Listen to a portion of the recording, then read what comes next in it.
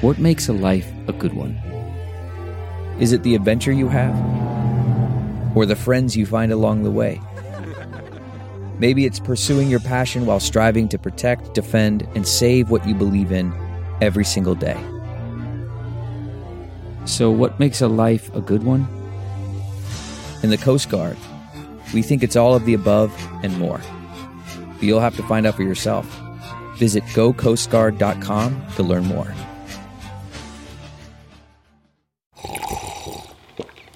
That's not just the sound of that first sip of Morning Joe. It's the sound of someone shopping for a car on Carvana from the comfort of home. That's a good blend. It's time to take it easy, like answering some easy questions to get pre-qualified for a car in minutes.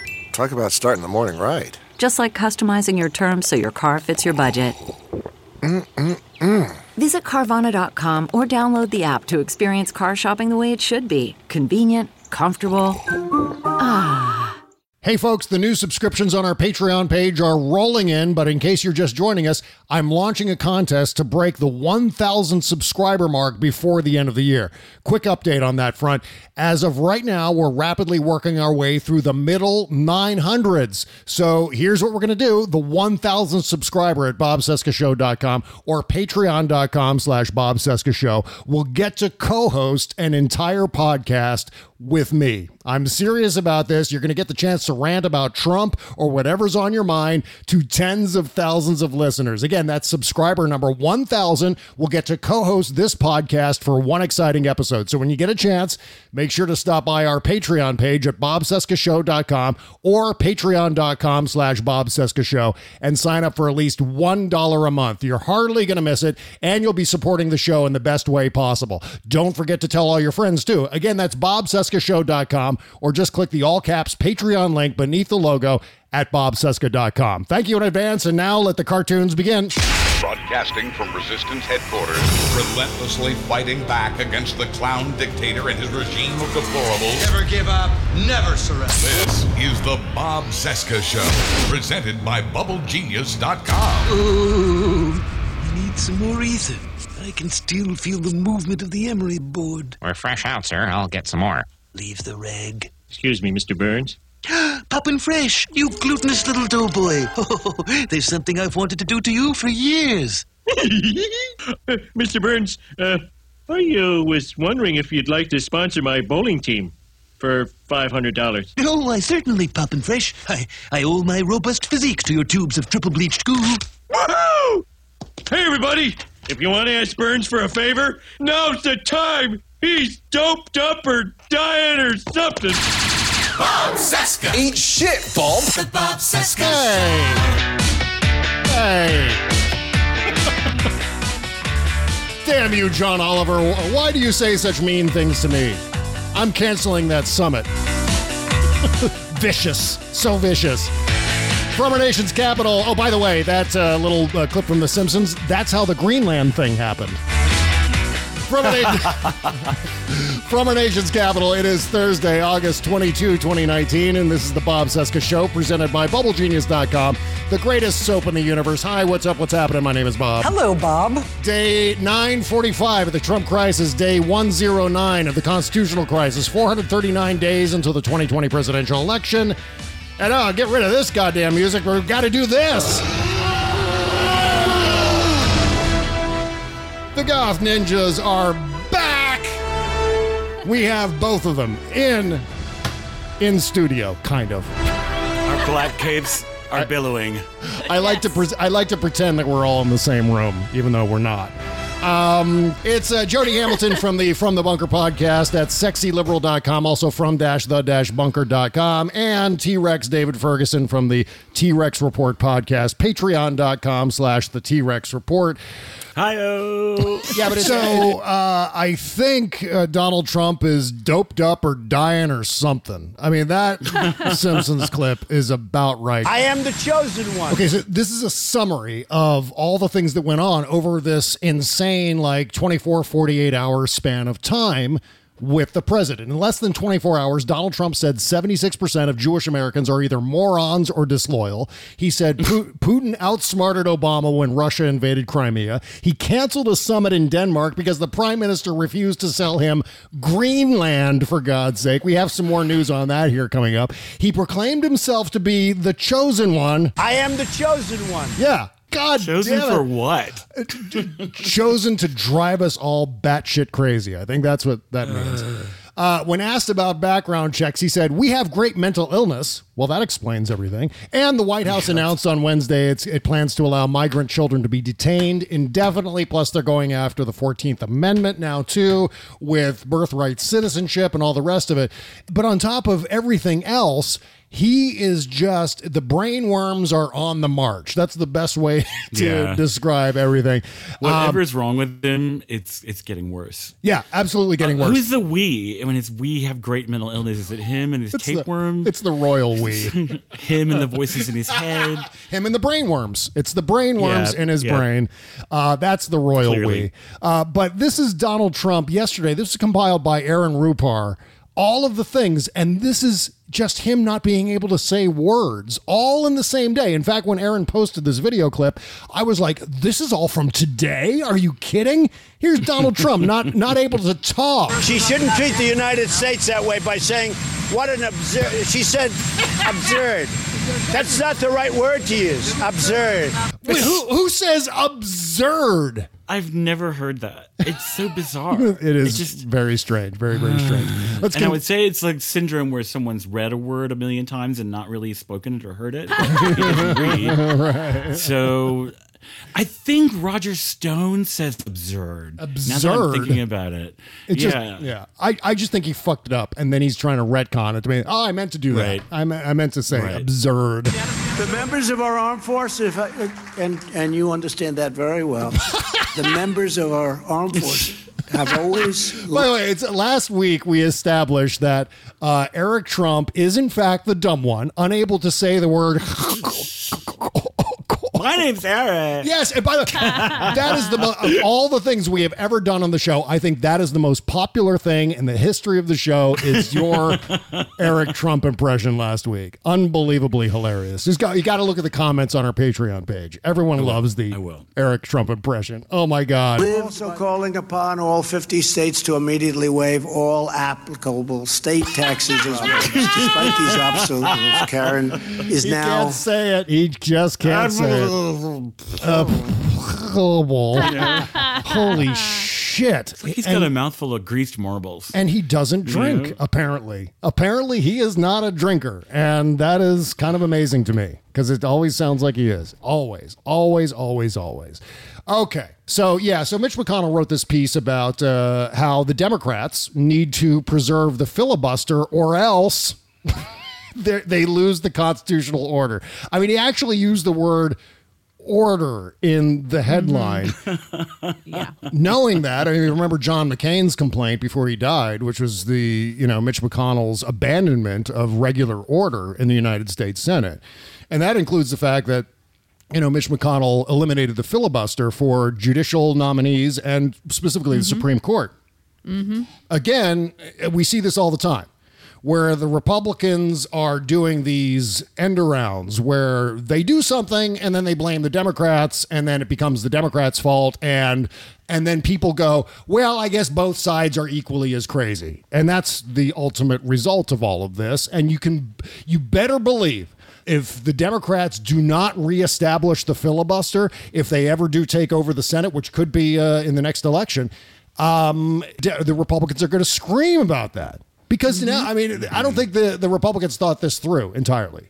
Because when they eliminated the filibuster... Imagine that. Yeah. I mean, when they eliminated the filibuster for Supreme Court nominees, for example, the fact is that if we have another Democratic president coming up next, we're going to lose at least a few Supreme Court justices. They're going to have to be replaced. And probably one that is a Republican that will actually make a difference in the makeup of the Supreme Court. And that's probably... the next on deck to either retire or die, to be frank about it, is Clarence Thomas. And so if Clarence Thomas goes, then the next Democratic president is going to basically have carte blanche to replace his seat. And the same goes for RBG, of course, but that'll be an even exchange because it'll just be another liberal justice that'll be added in her place. And who else? Breyer. I think Breyer might go. You're assuming that we're going to even have a Supreme Court, like Trump isn't just going to like disband it and be like, I annul your authority.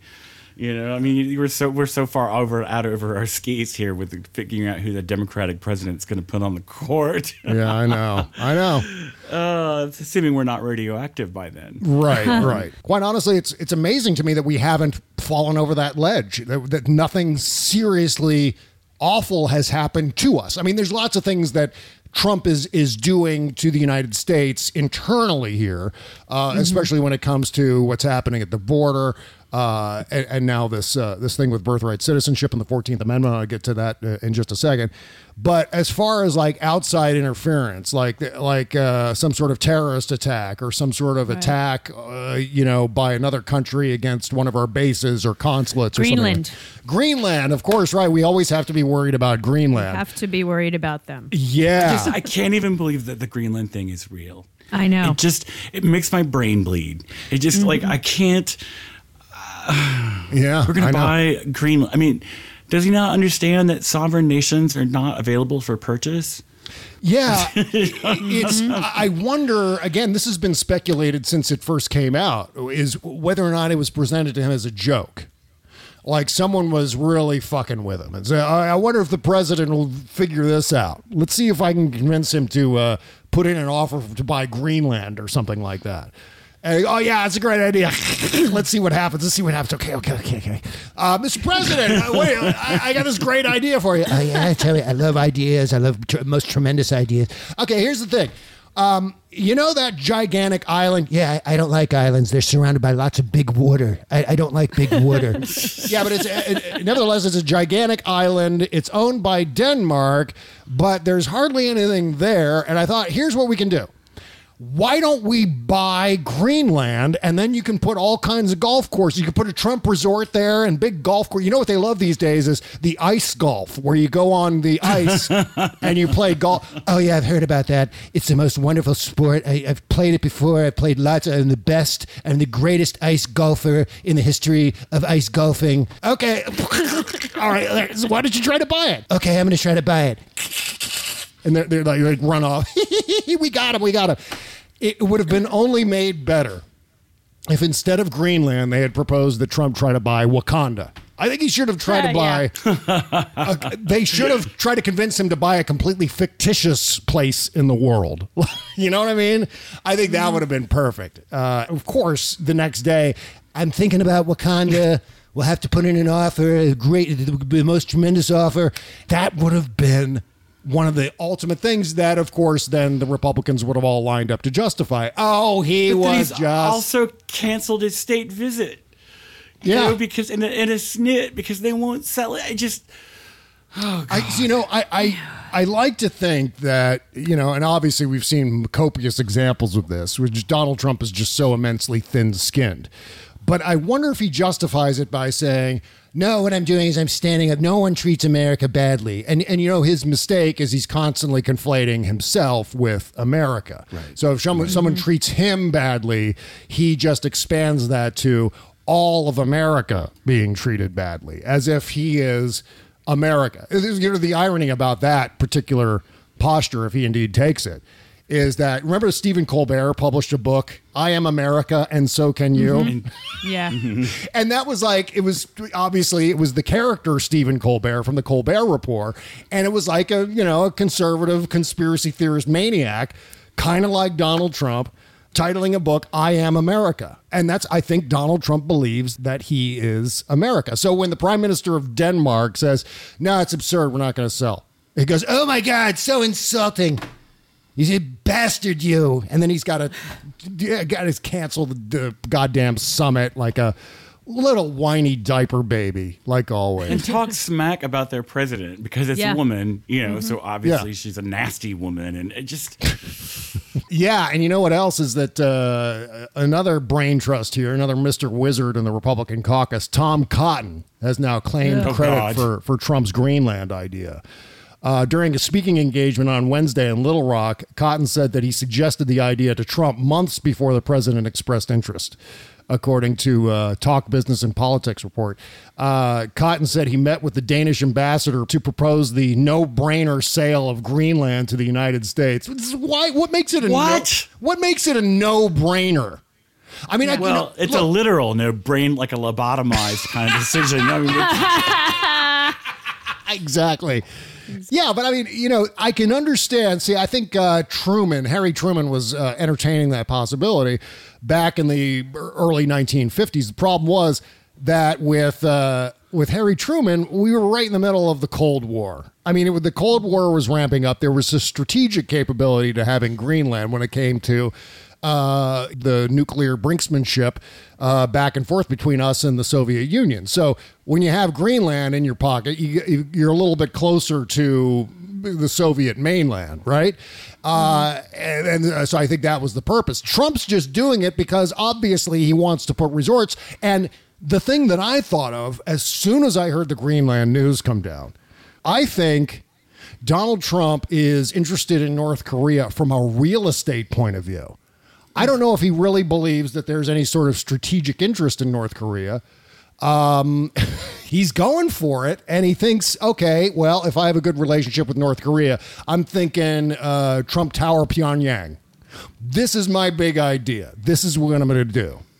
And I'm sitting here making Winona Ryder at the Emmys faces over all this, just like, huh? Yeah. What? Huh? It's. Well, I also believe he thinks Greenland is green. I think he's doing the typical confusion between Greenland and Iceland. Iceland is mostly green, and Greenland is mostly ice. That's the little ditty that goes along with those two islands. And so I think Trump is probably confused by that. He's confused by most things. Partly because, partly, and I want to play this tape again, partly because his economic advisor is drunk most of the time. Just you guys hear that Larry Kudlow? Oh my God. Greenland is a strategic place up there, and they got a lot of valuable minerals. I don't want to predict an outcome. I'm just saying Wow. I cannot definitively say defensively. I got a lot of valuable minerals. I can't defensively say that it was. He was like headed to the studio to do his TV spot, and he hit his daughter up for a couple Xanax to like calm himself and be steady on screen. And then they kicked in, and he was a little much. I'm thinking mimosa. Yeah, right before he went on an empty stomach, by the way, because that's empty stomach drunk right there. Yeah. You know you're empty stomach drunk when you lose control of your tongue, where your tongue just numbs up and you just can't say words anymore. Not that I would know. I never get drunk. Sure. Yeah, you and Stephanie. Yeah, right. We never ever drank, of course. Me too. Never. Not once. But I mean, this is empty stomach drunk right here. Greenland is a strategic place up there, and they got a lot of valuable minerals. They have valuable minerals. Karen. Where's that bourbon? Oh my God. I don't know. It was like 3-4 years ago. Ches and I did a drunken after party podcast where we were both drinking during the show. I polished off a whole bottle of wine during the course of a single after party podcast. Oh wow! And by the end, I'm reading through some fun kicker stories, and it's just like completely Larry Kudlow. Greenland is a strategic place. that was totally me. I mean, I want you to just like I can just see the flush. I can smell the mist of vodka like around his face. Yep. He's like hanging off the bar. He's probably got a little crumb of cocaine hanging out of his nose. Yeah. And he's trying to tell you about the investments he made in Greenland. They got a lot of valuable properties there. It's the whole island. It's got beaches all around it. Greenland is ice, and then Iceland is green. That's what I said.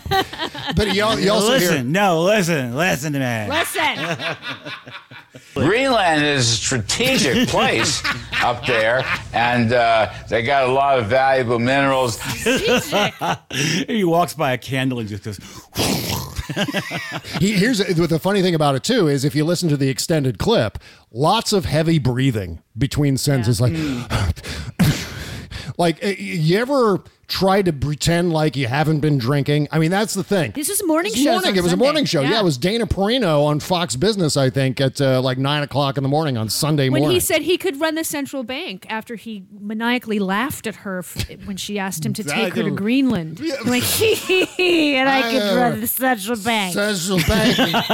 Greenland has got a lot of minerals. The laughter was my favorite. Play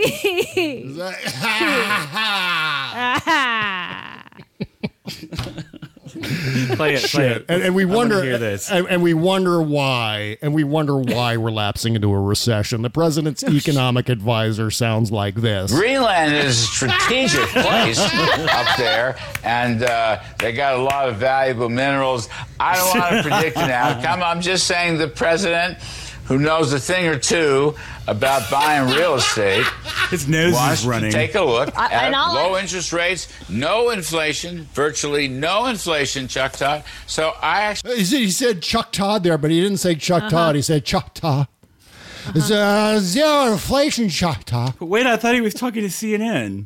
You know what? I think he forgot he was on Fox Business because he had just done Meet the Press before this appearance. Right. So I think he still thought that he was with Chuck Todd. He thought he was on the wrong soundstage. It's Dana Perino who he's talking to. On with, yeah. And he goes...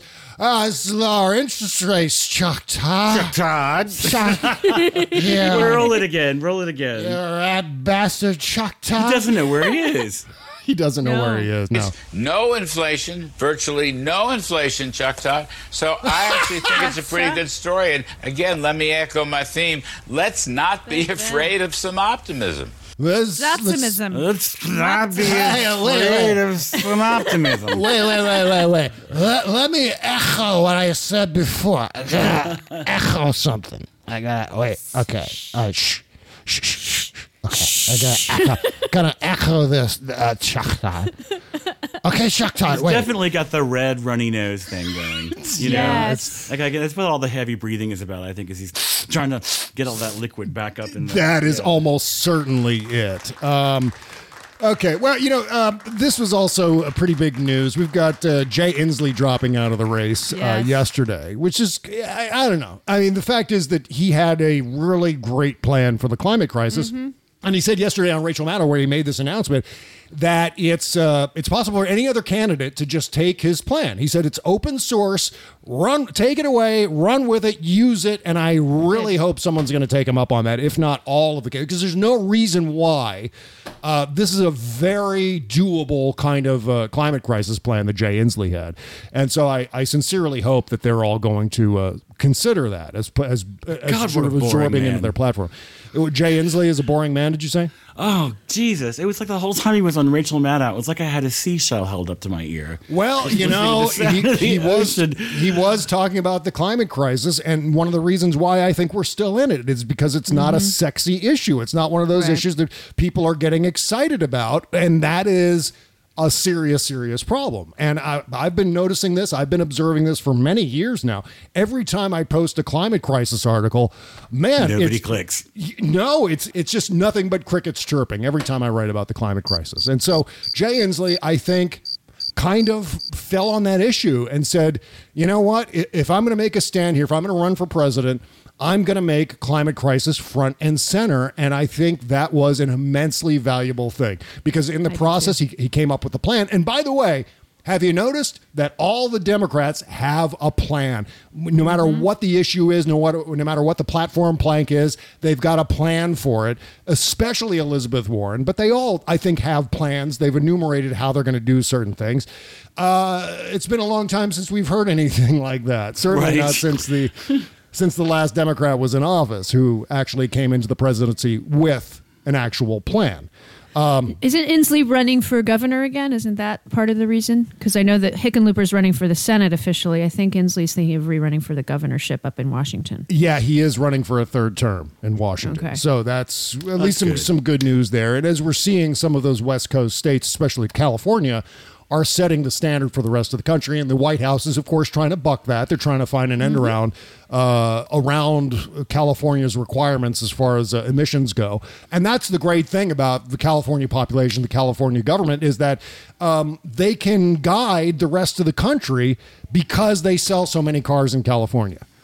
And the auto industry needs to sell cars in California in order to remain in business. So the standards established in California are now standards across the entire country. You're welcome. I say that as a former resident of California. Unfortunately, we can't do the same with textbooks. Yeah, that's true, because Texas we have controls Texas that, leading yeah. the country in textbooks, and that's just... Yeah, I don't know how that's like worked Ted out. Cruz leading the country in charisma lessons. You know, But so Jay Inslee is out. Joe Walsh, of all people, is in. I think we were all seeing this coming down Main Street for the last couple of weeks now, based on what he's been tweeting. But Joe Walsh is going to primary challenge Donald Trump. That leaves Bill Weld, Joe Walsh, and Mark Sanford. So there are 3 Republican primary challengers to Donald Trump. And maybe between the 3 of them, they can snatch up enough delegates to seriously weaken Trump. And by the way, already just limping toward the 2020 campaign at this point. I mean, I think the latest... Is the RNC going to let them primary him? How's that going to work? Well, they can do it if they want to, as long as they qualify. It's just, I think they have to get signatures maybe in every state. Like when people ran for the governor here, like they try to all the time. You just had to get X amount of signatures in order to get on the ballot in your state. So yeah. I assume that's what it is. I don't know. They're just not going to get a lot of support from the RNC, which is fine. Right. I mean, the RNC is completely and totally merged with Donald Trump. So they are right now, Trump and the RNC are just like a human centipede, and anyone else is left off of the playing field. But I mean, they can still do it, and they can still potentially pick up delegates. I think there are a lot of Republicans, and I would say about 10% of Donald Trump's support are Republicans who would gladly support someone else. It's just that Donald Trump's the only game in town. So they're lining up with him just as a, as an insurance policy to make sure the fetuses are protected or their guns are protected or whatever. It's just the evangelicals who just say, well, we're going to hold our nose and support Donald Trump anyway. But if someone comes in who isn't a maniac, I mean, they could say, well, Mark Sanford, this guy Joe Walsh, or Bill Weld for that matter. I mean, Bill Weld could actually, in fact, I left off the postmortem show on Tuesday with this little tidbit that we should watch how well Bill Weld is doing in New Hampshire. Because it's entirely possible that Bill Weld could end up putting up a fight in New Hampshire, especially because he's got plenty of name recognition up there. So it's only a matter of time. The other thing that I think is going to work against Joe Walsh, and this is just a purely superficial thing. I mean, apart from the fact that he has a tendency to be an a-hole. I mean, before he became... And he's a deadbeat dad. Yeah, he is. He kind of gives off a closeted gay vibe, but go on. Well, he also looks just like Jeffrey Epstein. And if you look at the two of them... In fact, there was a period of time when Jeffrey Epstein's name first came up in the news, and I'd be scrolling down Twitter, and I'd see his face, and I go... Well, what's Joe Walsh doing these days? I was literally mistaking Joe Walsh or Jeffrey Epstein and just confusing the both of them because they both have the long horse face and the short gray hair. And so, I assume at some point people are going to go, I don't know who that guy is. I think that guy's a pedophile. And it's Joe Walsh, not Jeffrey Epstein. So we'll see how all of this plays out. I seriously doubt any of them are going to put up any sort of serious... I don't think... Donald Trump will definitely be the nominee of the Republican Party unless he drops out. And we had that bit of news come down this week, too, where Anthony Scaramucci believes, much like my prediction from a few months ago, that Donald Trump may actually drop out before the 2020 election if he feels like he's going to lose badly enough. I mean, it's possible. I think it's very unlikely. I don't see him giving up.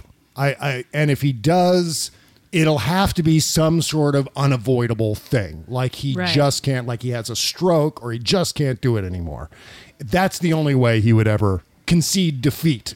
Even if he loses in 2020, he is not going to concede defeat. He will challenge the results of the election. He will sue various states before they certify their vote totals. That is something that is going to happen. And he compiled a whole lot of excuses as to why that's going to happen, now including Google. Of course, back to the myth of voter fraud, despite the fact that his voter fraud commission found zero voter fraud. In addition to... Before they all went to jail. I mean... Yeah, right. Well, and then you go back to the Bush years where I think there were 26 confirmed convictions for voter fraud. None of them were intentional. Most of them were people just making honest mistakes. And that was out of 197 million votes. So the statistical odds of there being voter fraud are basically zero. And so between those two things, and they're both Republican studies, there is no voter fraud. So do we have to pass voter ID? Well, of course we do, because of all the voter fraud. Don't you see? Yeah. It's just so insane. And so that's the excuse. Plus, I think there's the wild card in all of this, which is that Donald Trump may even claim that the Democrats are in cahoots with the Russians or the Chinese or China or North Korea or some other enemy. Denmark may be on that list. No, it's Denmark's going to do it. The people of Greenland and Denmark are going to band together. That's what's going to happen. So get ready for the Danish trolls on Twitter. Exactly. Get ready. It's going to happen. Okay, so lots more to talk about here. Some Ben Shapiro in the news. I want to talk about birthright citizenship, too. We got to get into birthright citizenship because this is pretty toxic and nefarious, this particular move. Although it's not going to succeed, it's going to succeed temporarily. And we'll talk about that in just a second. But meanwhile, bugger off bug repellent. Get ready for Labor Day weekend. You've got barbecues. You've got outdoor events. You may be going to a picnic at a park or something like that. There may be a swamp nearby, or if not, you could just be outdoors. And this time of year, with the humidity and the heat and all of the rain that we've been getting too, at least here on the East Coast, the bugs are all over the place. I don't leave home. I don't go outside for an extended period of time without my bugger off bomb. BuggerOffBomb.com. If you're tired of bug bites, you've come to the right spot. Their bomb was created to swear off all the pesky mosquitoes that plague us every season. And by the way, it's got this amazing, straightforward ingredients list. You don't need all of the toxic chemicals. There's no DEET in there. Screw you, DEET. No more DEET. I'm anti-DEET. It is DEET-free. I'm not sure what DEET is, but there is no DEET in Bugger Off Bug Repellent. It is kind to humans and the environment. It contains 2 key ingredients for fighting pesky bugs and other creepy crawlies. Eucalyptus and citronella is in there. It also contains non-GMO soybean oil, beeswax, thyme, rosemary, cedarwood, geranium, basil, and other essential oils. And by the way, this is coming directly from Kimberly A. Johnson. It smells great. It smells fresh and clean. It's not going to stain your clothing. Plus, no more mosquito bites. Just $10.95 for your aluminum tin of Bugger Off Bomb at BuggerOffBomb.com. But use our promo code BOBC for 15% off your entire order. Support this show by supporting Bugger Off Bomb and stay bug-free all summer long. Again, that's Bugger Off Bomb, BuggerOffBomb.com, or just click the link on the podcast page. Thank you so much. Screw you, Deet. The Bob Cesca Show.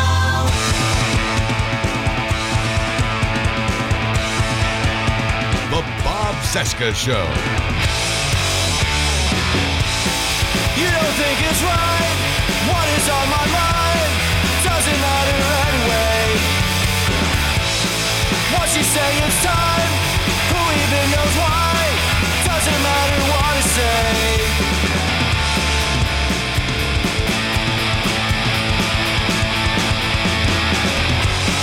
Take all that you can.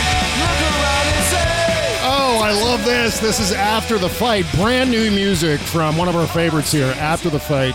The song is called Doesn't Matter Anyway from their brand new At the End of It All album. They just sent me this 2 days ago.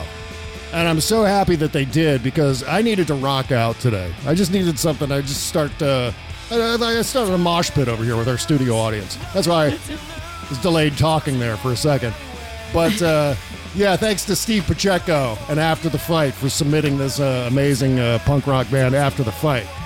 Link in the description below. Also, by the way, make sure to submit your music to bobcesca.com/music. Go right there. There's a convenient form for you to fill out. That's all you got to do.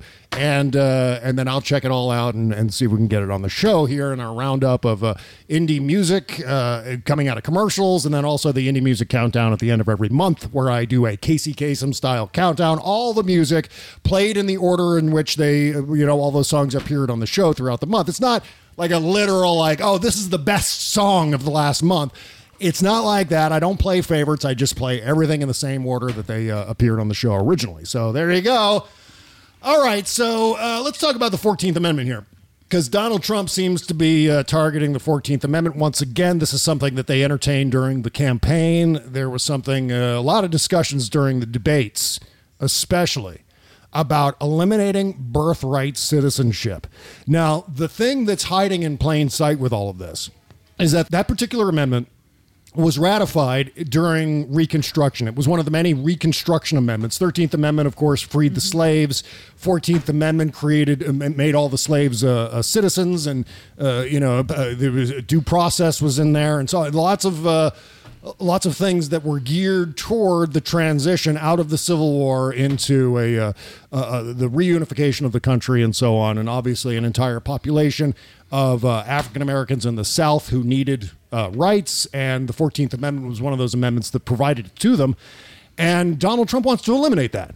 Shocker. And of course they'll continue to scream and whine, oh, well, we're not racist. We're just, racist. We're totally not racist, but listen to us be racist and make sure to vote for us because we're also racist. That seems to be the thing. But don't say that word because it's mean. It's nasty. But it's true. And again, it's illustrated by the fact that Donald Trump now wants to go in and meddle with one of the Reconstruction amendments. And why? Because he wants to get rid of brown people in this country.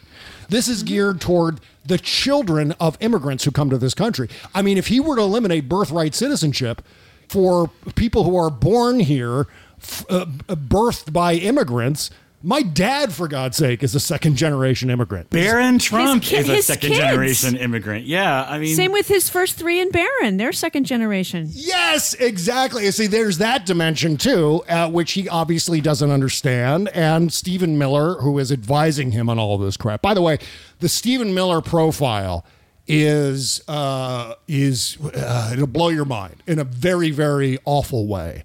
One of the things I learned from that particular article in the New York Times, this whole profile of Stephen Miller, is that he monitors Trump's teleprompter whenever Trump does a rally. So what'll happen is Trump will start reading the teleprompter, and then he does the things where he goes off and starts to lock her up and all of that crap. But then he goes back to the prompter, and it's Stephen Miller's job to make sure that the prompter guy, the prompter operator, scrolls to another part of the prepared remarks so that it can be a little more seamless, so they can connect the two things a little better. But among all of that, Stephen Miller is also the architect of all of this horror show that we're watching with the prison camps and the family separation and now indefinite detention of children, migrant children who come across the border, and children who are born to immigrants. They no longer are birthright citizens. This is what just makes me grind my teeth until sparks fly. Is that these people claim they want to outlaw abortion because fetuses can feel pain. But when confronted with actual children in pain, they don't give a shit. No. They're just like, it's they don't need blankets to sleep on the floor, or clean water or toothbrushes. Or it's just like they believe that life begins at conception and ends at birth. Exactly. That's exactly right. I'm in a stabby mood today. I really am like, there are no good Republicans. They should all be just like, flushed down a giant chemical toilet. Yeah. I can't right now. Well, I know exactly what you're talking about, because when you really start to dive into this one thing, and yesterday he was talking about how birthright citizenship is frankly ridiculous. That's what he said during one of his chopper talks yesterday. He said, have a baby on our land, you walk over the border, have a baby, congratulations, the baby is now a U.S. citizen. Well, guess what? That's how the Constitution fucking works, Biff. Yeah. You stupid fucking idiot. He just doesn't understand these things. He doesn't get it. He doesn't understand how the country works, how the Constitution works. He's never read the Constitution. He has no clue. And someone told him 15 minutes ago that birthright citizenship meant something different than what it does. You know? Yeah. Well, it's the same person who probably said to him. It's probably Tom Cotton. He's like, oh, by the way, buy Greenland, and also the Constitution doesn't exist. There's no such thing as Tom Cotton in the military. Shouldn't he understand how other countries function?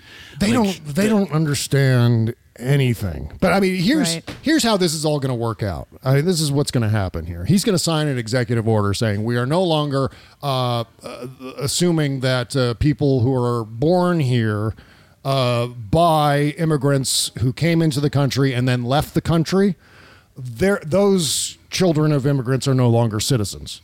So they no longer enjoy the rights of citizens, and they can therefore be deported. Now, that'll be a thing. He'll try to do that, and they'll start doing it. In fact, ICE and CBP, I would be surprised if they hadn't already started it. But what's going to happen is that'll be stopped before...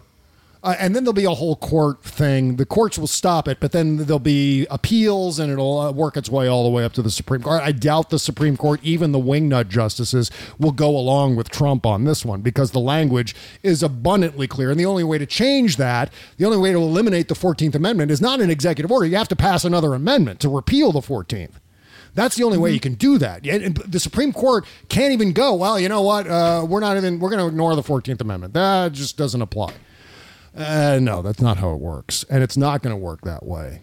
But they'll have it, they'll try it, and it'll be around long enough for them to inflict pain, to continue to pursue their new cruelty, their cruel whimsy here. And there will be some people who will be deported because of this before the courts actually get to it. And you can guarantee the ACLU is going to lay down in front of this and try to get it to stop, and probably will do it pretty hastily. I mean, it'll all come down pretty quickly, but in the meantime, they're just going to keep doing it. I mean, that's just the way they've always operated with this. It's, again, Stephen Miller running the show. And as far as I'm concerned, Trump, Stephen Miller, John Kelly, Jeff Sessions, and there's one other guy whose name I forget, but nevertheless...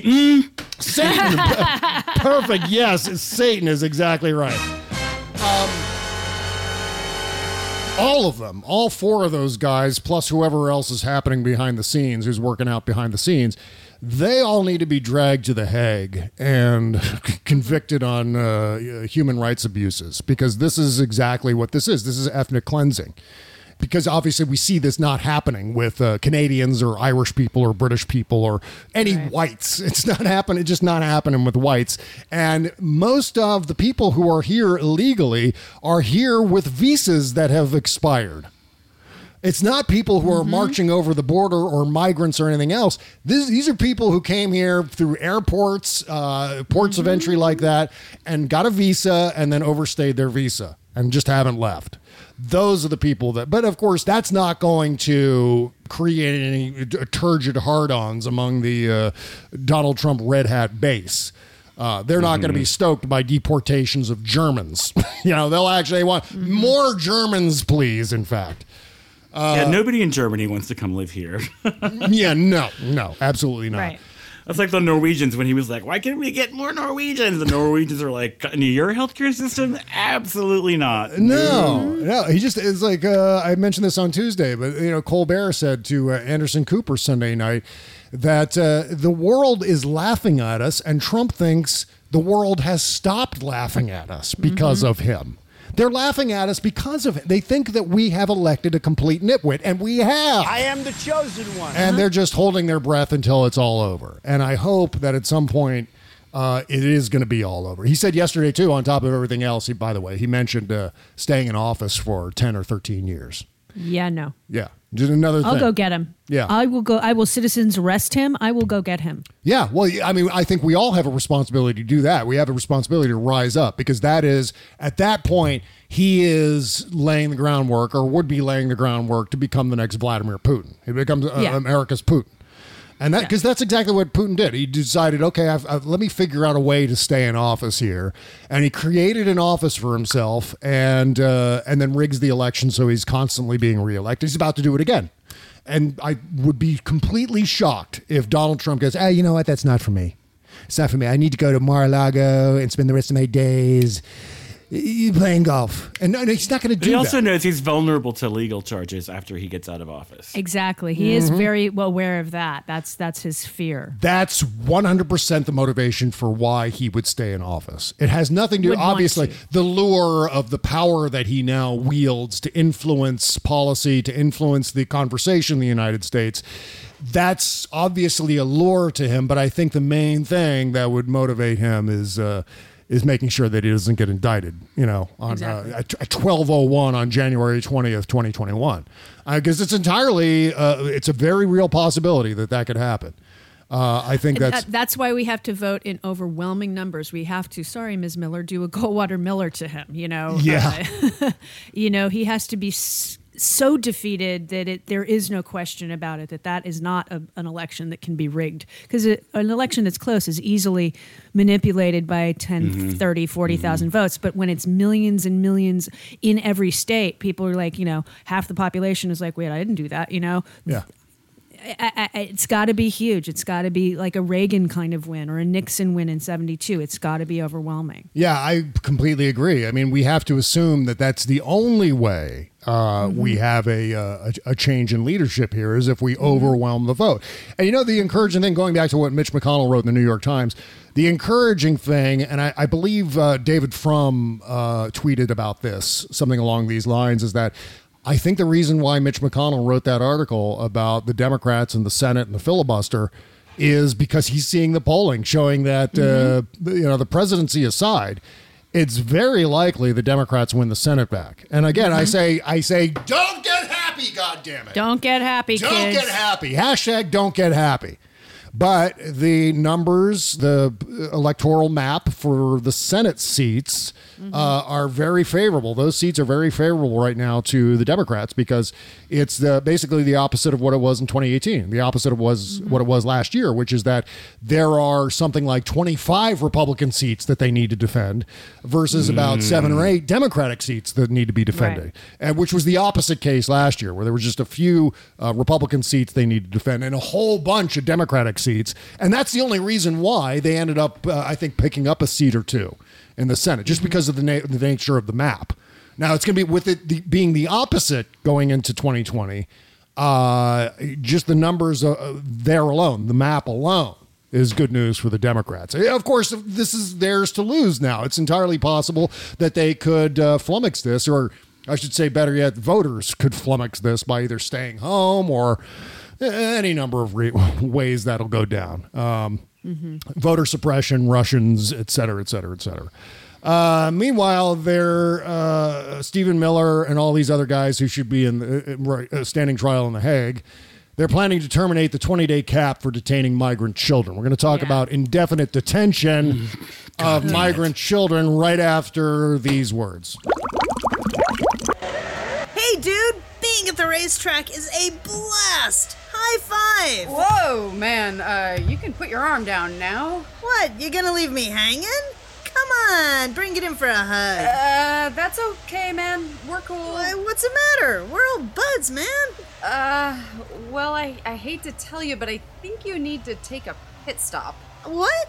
I'm not driving a race car, man. No, pit stop. It's, an all-natural deodorant that'll keep your pits from, being the pits. Oh no, my pits are the pits? Hey, don't worry, man. Luckily, my pals over at Bubble Genius have you covered. They've created all-natural stuff to help with summer stank. Everything from pit stop deodorant to cooling facial mists to talc-free body powders that leave you soft, not sweaty. Hey, cool! You said it. Bubble Genius keeps you cool all summer long. BubbleGenius.com! Bob Cesca. This is the Bob Cesca Show, presented by BubbleGenius.com. Well, it's all around, came here tonight. Got this feeling that someday they right. I'm so scared in case I fall off my chair. And I'm wondering how I'll get down the stairs. Clowns to the left of me, jokers to the right. Here I am, stuck in the middle with you. Stuck in the middle with the Goth Ninjas here today. This is Pacific Standard, Stuck in the Middle, covering Steelers Wheel. Everyone knows the song. I always think of that scene from Reservoir Dogs when I forever linking this song to the torture of a police officer in the movie Reservoir Dogs. By the way, Pacific Standard's great. I love this. They're mostly like bluegrass country kind of stuff. Which I typically don't gravitate to, but man, I really love Pacific Standard. I can always be convinced on any genre. We've had some hip hop here. I don't normally listen to hip hop either, but man, we've had some great hip hop recording artists too on the show as well. So really love deviating from the normal fare that we get here. Again, bobcesca.com/music to submit. Links in the description, by the way, for all the music we played here on the show. Okay, so what are we talking? We're back to a Republican administration talking about indefinite detention again, which, by the way, I think Donald Trump needs to be able to say the words indefinite detention for him to actually be able to institute indefinite detention. Because I don't think, based on it's like saying he has to find Syria on a map before we can take any further action. Good luck with that. Yeah, well, based on what we heard before, earlier in the show, I doubt he's rattling off indefinite detention as easily as, he likes to think he does. But this new regulation announced by the acting DHS chief, Kevin McAleen, what is it? The last name of this guy? Kevin McAleenan. Aleenan? Huh? McAleenan? Is it McAleenan? Okay, I'm just learning. It made me feel so much better the other night when Rachel got flummoxed. Did you hear Rachel get flummoxed by a name in some copy she was reading? It was great. She hit the name and couldn't pronounce the name, so she had to stop and work it out in her head live on her show. Oh, it was I love it. Ermenegildo Zegna. What was the name it? of the designer? Ermenegildo Zegna. It was the Italian designer that made Wayne LaPierre suits. Oh, you got it. You nailed it. That's it. That's the one. That's the one. And you were able to pronounce it. That's really, really Ask impressive. a gay about fashion. Ask a gay.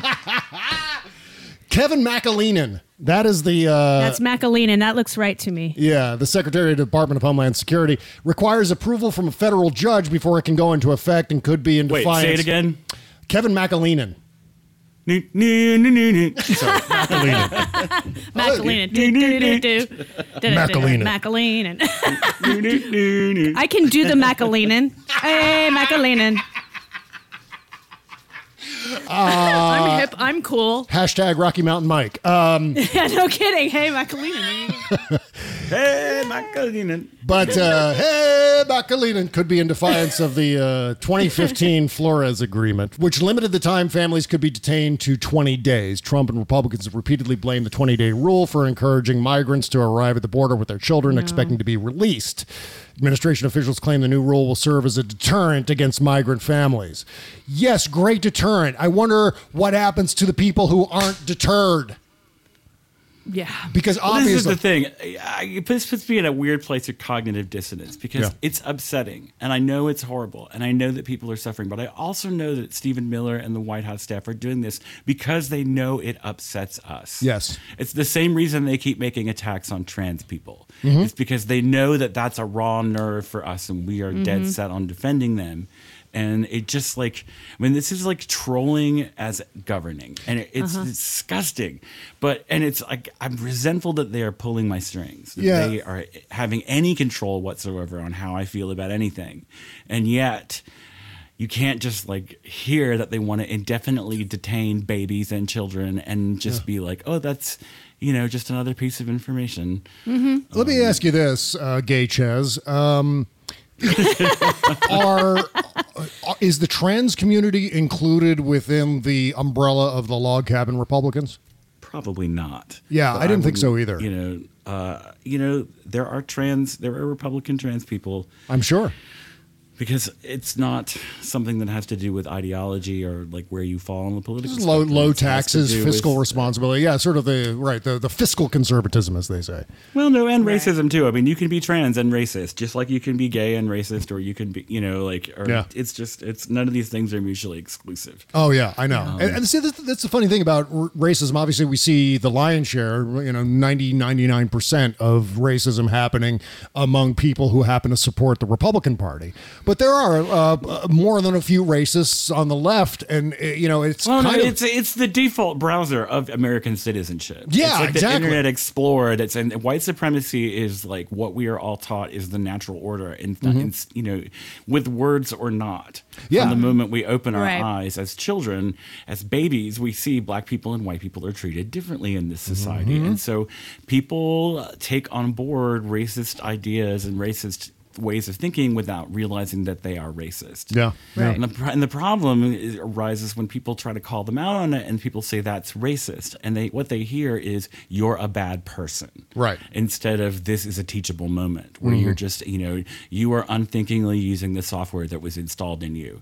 Here, we're going to show you a better way. But they get mad about it. Yeah, really well said. Like, you're attacking me. Yeah. Well, the other thing is the whole concept of white fragility. It is... But go on. Yeah, well, no, I know exactly what you're talking about. In fact, my study of the Civil War informs a lot of what I know in terms of the origins of racism in this country, because that was really just such an incredible hinge in the history of race relations here. Obviously, the end of slavery and the beginning of a whole new chapter in racial oppression. At the same time, what you discover, especially in the context of the Civil War, especially in the context of the aftermath of that, going back to the 14th Amendment, for example, is there were just as many racists in the North as there were in the South. It's just in the South, the racist landowners actually acted on their racism by buying and trading slaves, right? So, oh no, trust me, the South does not have a patent on racism in this country. In fact, we're a lot more integrated here. We go to school together. We eat together, and whereas in Boston, you can like go your entire K through 12 school career and never meet a person of color. Yeah. Because their schools are de facto segregated. But because the Civil Rights Act wasn't implemented in Massachusetts because people didn't think they needed it, we don't have integrated schools up there. Yeah. Yeah. I mean, in terms of the immigration discussion and debate that's happening here, certainly the ethnic cleansing that's taking part on behalf of the Republicans right now, you're going to find support for that in the North just as well as you're going to find in the South. It's not exclusive. Donald Trump won Pennsylvania based partly on his immigration policy, based on what he planned to do with Muslims, what he planned to do with Latinos, what he planned to do with migrants, etc. And so you win Pennsylvania, you win Michigan, you win Wisconsin, for God's sake, based on that platform. Yeah, that's going to indicate there are a few racists in those northern countries too. So while, again, you see a lot of it grouped in the South, where it's typically the South where you get that, and a lot of Midwest as well. But upper Midwest, the North, even if you don't see, the most racist Bakersfield, California. Hello. Bakersfield, California. Yeah. The racists that I encountered when I lived in Pennsylvania, oh my God, during 2008, during the 2008 election, the things that I overheard in restaurants and bars in Pennsylvania. Pennsylvania is like a northern state that was raised in the South. Like its parents drank, and it was sent to be raised by Georgia and Alabama, and then sent back when it turned of age. But it's not really a northern state. It's but see, I really object to the characterization that the South is more racist than the North, because it's the South is a lot browner than people realize. Oh, yeah, yeah. Stacey Abrams became really close. In fact, probably actually won the governor's race. I think she did, too. So let's not, because Georgia is browner and more progressive than people realize. We've just had a Republican stranglehold on politics for a generation. But really, there are plenty of racists in New Jersey. Trust me on that. Yeah, yeah. You've heard the voicemail messages that some people get from these people where they're talking about the blacks and the Mexican, and it's just it's. Well, this is not a Southern disease. It just so happens that we had the South in the Civil War was arguing on behalf of owning black people as chattel. Right. But it's not. I mean, I don't think that there are more racists in Georgia than in Massachusetts. No, certainly not. Like Michigan.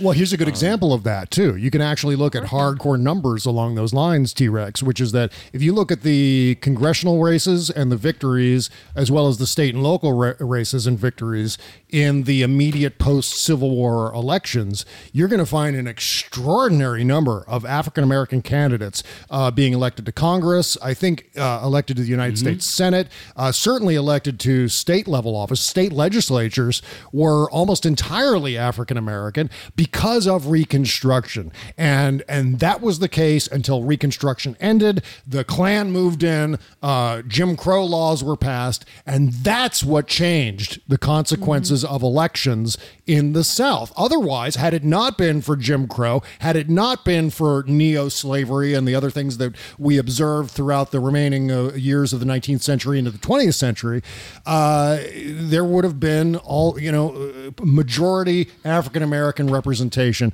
at every level of government. And that's one of the shames. It's one of the awful legacies of American racism, is that was the future that we could have had. But we pulled out of Reconstruction too soon. We went a little too easy on the South. I know that Abraham Lincoln pledged charity toward all, malice toward none.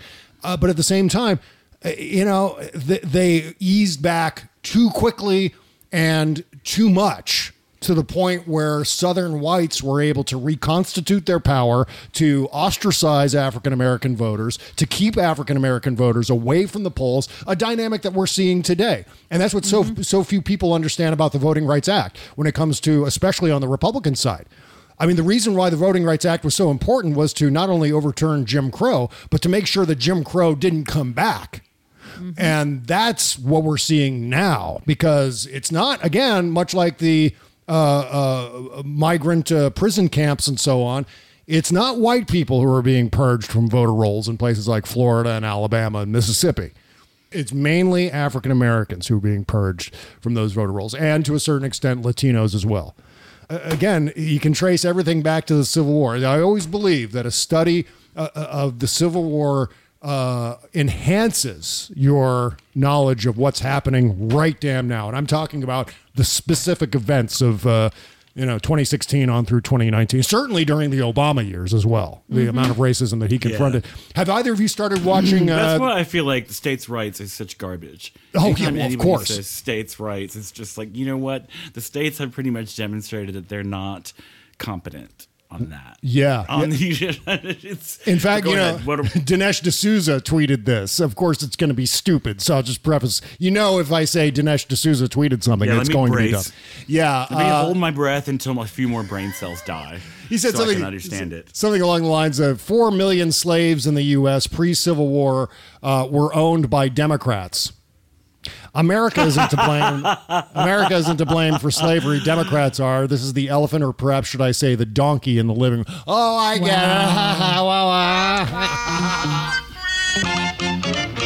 That gets a Larry Kudlow laugh.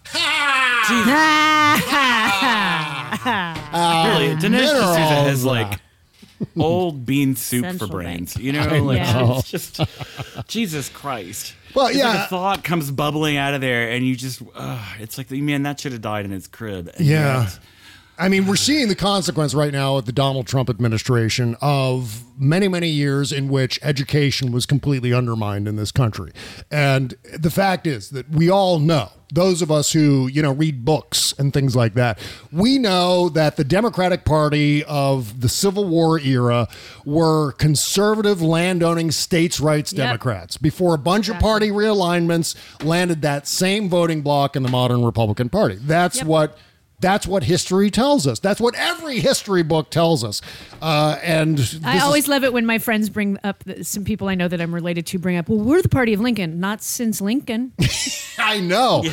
I mean, the Republican Party of 1861, vastly different than the Republican Party now. I mean, Abraham Lincoln went to war against states' rights. Exactly. In favor of a strong central federal government. I mean, he instituted the income tax to help pay for the war. I mean, these are not conservative ideas. I mean, insofar as Abraham Lincoln wanted to preserve the unity of the United States, keep all the states, keep the Union together, that's kind of a more of a small C conservative thing. But everything else that he did was quite at least center left. I mean, in today's parlance.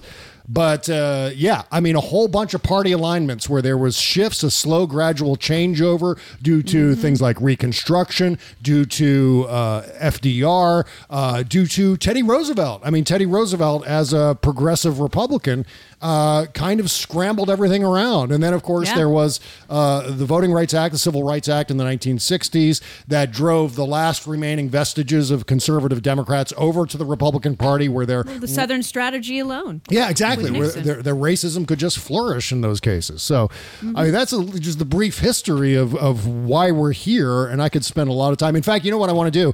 I want to see if I can get this author on the show. I don't know if you guys are aware of him. His name is Douglas Blackman.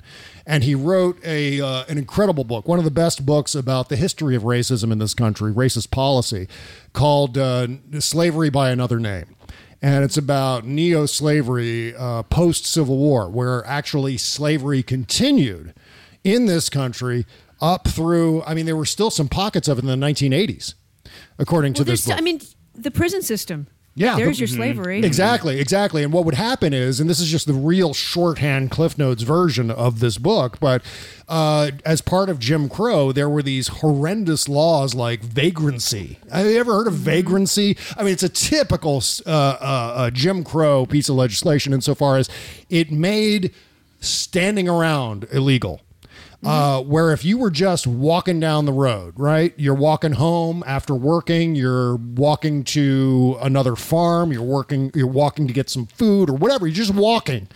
If you didn't have proof of employment, you could be picked up, arrested for vagrancy, for God's sake. In fact, he tells a story in the book. This ex-slave named Green Cottenham was picked up for this exact law, picked up for vagrancy, thrown into a kangaroo court where he was convicted and then disappeared into a slave mining camp where But look at what happened to Eric Garner. I mean, that's in New York City just a couple of years ago, where it's like the crime of selling loose cigarettes ended up being a death sentence for him. Right. He never even made it to trial. Well, that's what happened to Green. That's what happened to Green Cottenham. He died in this prison camp, where he was, the municipality that arrested him sold him off to this mining interest where, basically he became a slave.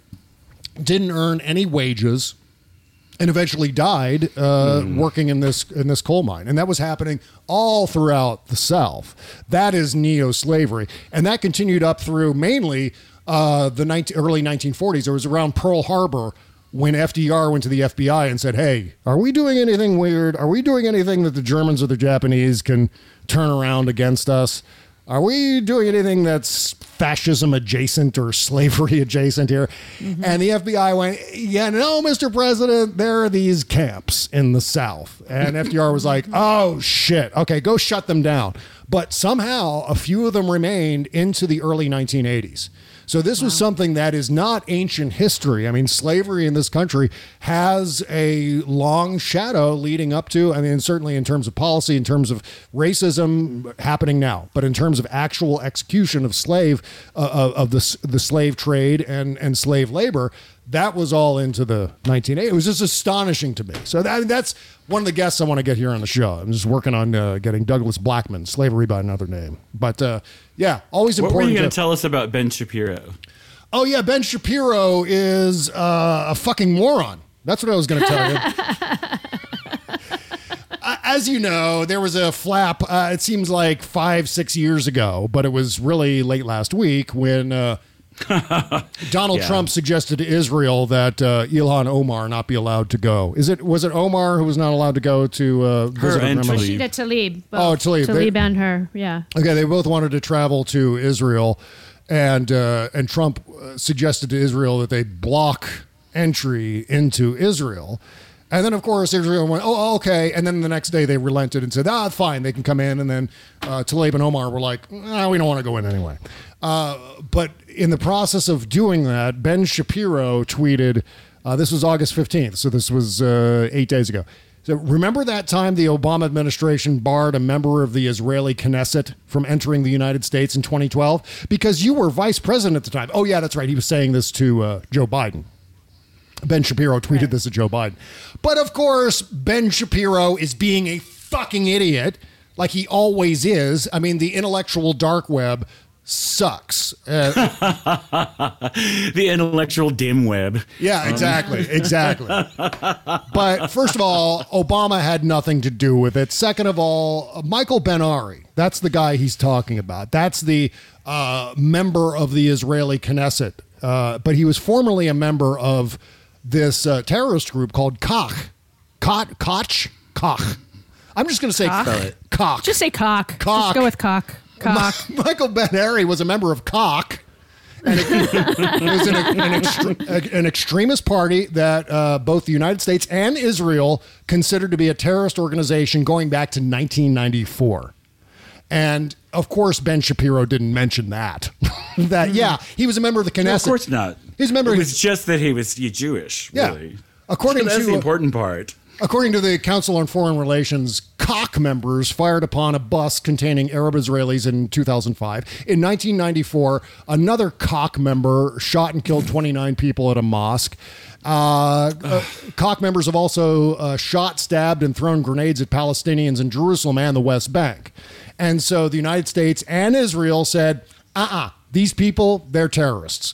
And this guy that Ben Shapiro was saying, Barack Obama was so mean and nasty to him.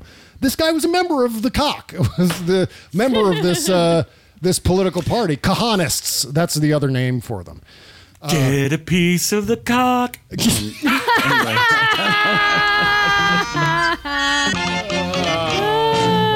That note, right. I think Can we talk about Sean Spicer on Dancing with the Stars? Oh my God! We'll do that on the after party. Tom Bergeron's not happy. Yeah, we're going to talk about that on the after party or the postmortem show coming up next here on our Patreon page, patreon.com/Bob Cesca Show.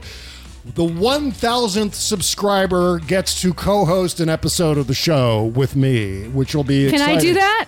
Yes. Yeah, we both want to come. I'll see. Jody and I want to be there. I'll see if I can work out the technology on that. I don't know if I can make that happen, but we can Statler and Waldorf it and just heckle you guys from the balcony. We'll you can do call in. But I should say, we'll actually do a call into the show and just be like, "This sucks." Oh my God. Well, I should tell you that I've hidden the number of subscribers on our Patreon page, so you can't see the number of subscribers that are there right now. I'm just saying. We're rapidly approaching. I mean, the past week, I announced this contest exactly 1 week ago today. We are, I would say, I think a third of the way there so far. So we're rapidly approaching 1,000. Yes, question?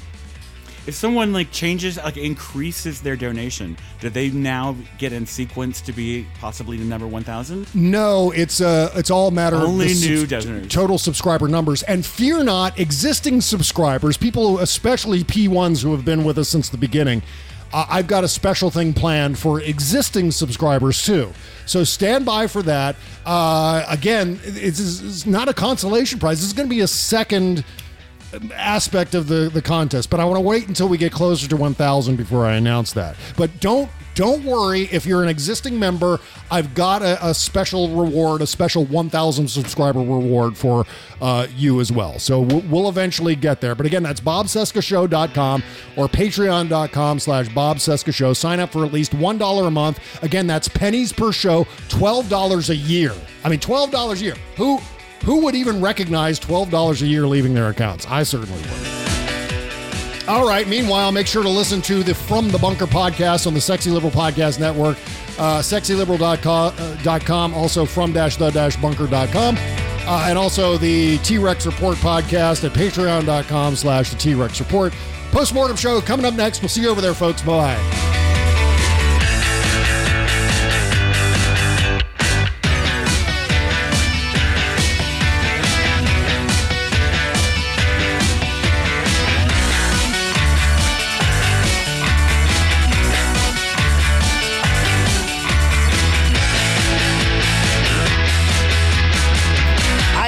chosen one. Hey, this is Lee Papa, host of AGD Podcast with The Rude Pundit. If you enjoyed this episode, you'll love my show, where every week I talk about politics and interview funny, fascinating, and filthy people. Find it at sexyliberal.com and on iTunes, Stitcher, TuneIn, and everywhere else you get your podcasts.